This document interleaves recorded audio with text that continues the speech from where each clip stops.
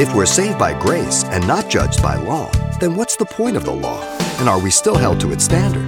Well, coming up, Pastor Xavier Reese of Calvary Chapel, Pasadena, discusses the simple truths about the law of God as we discover its practical purpose for our lives. The scriptures are clear that God has established law and governments. For the command is that we as Christians are to obey the laws of the land and be subject to those in authority, be they kings or governors, because God has established them for punishing the evildoer. Romans chapter 13, verse 1 through 7. 1 Peter 2, 13 and 14 are very, very clear. Only when government commands me as a Christian to disobey the word of God do I have the right to rebel against government and not submit. Acts 5:29.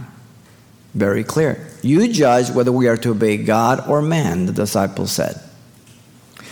The judgments of the courts in the world have a different standard than the Christian. There are many things that are legal by the law, but they're not moral or ethical. A good example, a very obvious example, is abortion. It may be legal, but I as a Christian cannot partake of it.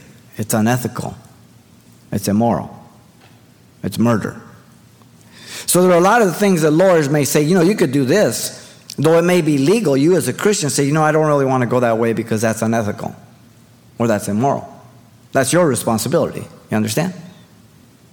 The ultimate goal of every believer is his or her witness. Listen, to Christ, then for Christ. We usually it's a witness for. No, first is the vertical, to Christ, then the horizontal. Seeking the will of God, wanting to honor Jesus, yielding to the love of God, that it be my motive, asking for the wisdom of God to guide me, desiring that Jesus get all the glory. Again, Acts 1:8, the words of Jesus. He gives you the vertical first before the horizontal. But you shall receive power when the Holy Spirit comes upon you. And you shall be witnesses to me, vertical, in Jerusalem, in all Judea, in Samaria, and the ends of the earth. The vertical, then the horizontal. Very important. He sees my heart. He sees where I'm at. But I can't just say, well, God sees my heart and I'm acting contrary to Scripture. A lot of Christians do that. Well, I've sought the Lord and I know. Shut up.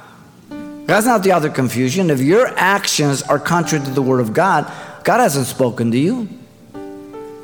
Probably the worst person that can speak to you has spoken to you. You. 1 John 3:7. He who practices righteousness is righteous just as he is righteous. You've been listening to Simple Truths with Pastor Xavier Reese, a daily devotional of the enriching and precious truths found in God's Word. We're glad you've joined us and want to mention that today's message, as always, is available on CD for anyone who gets in touch. To make your request, give us a call at 800-651-8352. That's 800-651-8352. Or write us at Simple Truths, 2200 East Colorado Boulevard, Pasadena, California, 91107. Or visit our website, CalvaryChapelPasadena.com.